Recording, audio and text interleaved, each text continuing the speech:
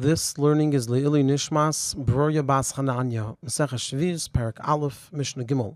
In the previous Mishnah we learned that in order for a field to be considered an orchard, a field of trees, each of the trees has to be able to produce a block of figs that weighs 60 mana. And our Mishnah teaches Echad Ilan Srak ve'Echad Ilan Maichel. This is the halacha whether it's a tree that doesn't produce any fruit or it's a tree that produces other fruit.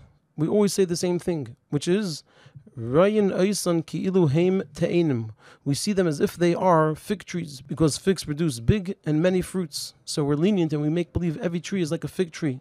And we say, Im Ru'uyim Lases Kikar Dveila Shel Shishim Mana Ba'italki, if this tree was a fig tree and is able to produce a block of figs that weighs 60 mana, so then Chershin Kol Beisa Bishvilan, a person can plow the entire Beisa for these trees all the way up till Shavuos. However, Pachas Mikan, if they're only able to produce a smaller amount, so then we look at them like a wheat field, and a person can only work the field until Pesach.